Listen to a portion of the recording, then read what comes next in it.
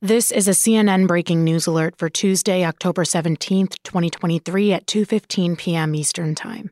The Palestinian Health Ministry in Gaza said preliminary estimates indicate that between 200 to 300 people have been killed in the strike on a major hospital in the besieged enclave. In a statement, Hamas called the strike, quote, genocide. An Israeli military spokesperson said it's looking into the reported strike, saying it's unclear at this point whether the hospital was hit by an Israeli strike or a failed Hamas launch. For more on the Israel-Hamas conflict, listen to CNN's Tug of War or CNN 5 Things wherever you get your podcasts.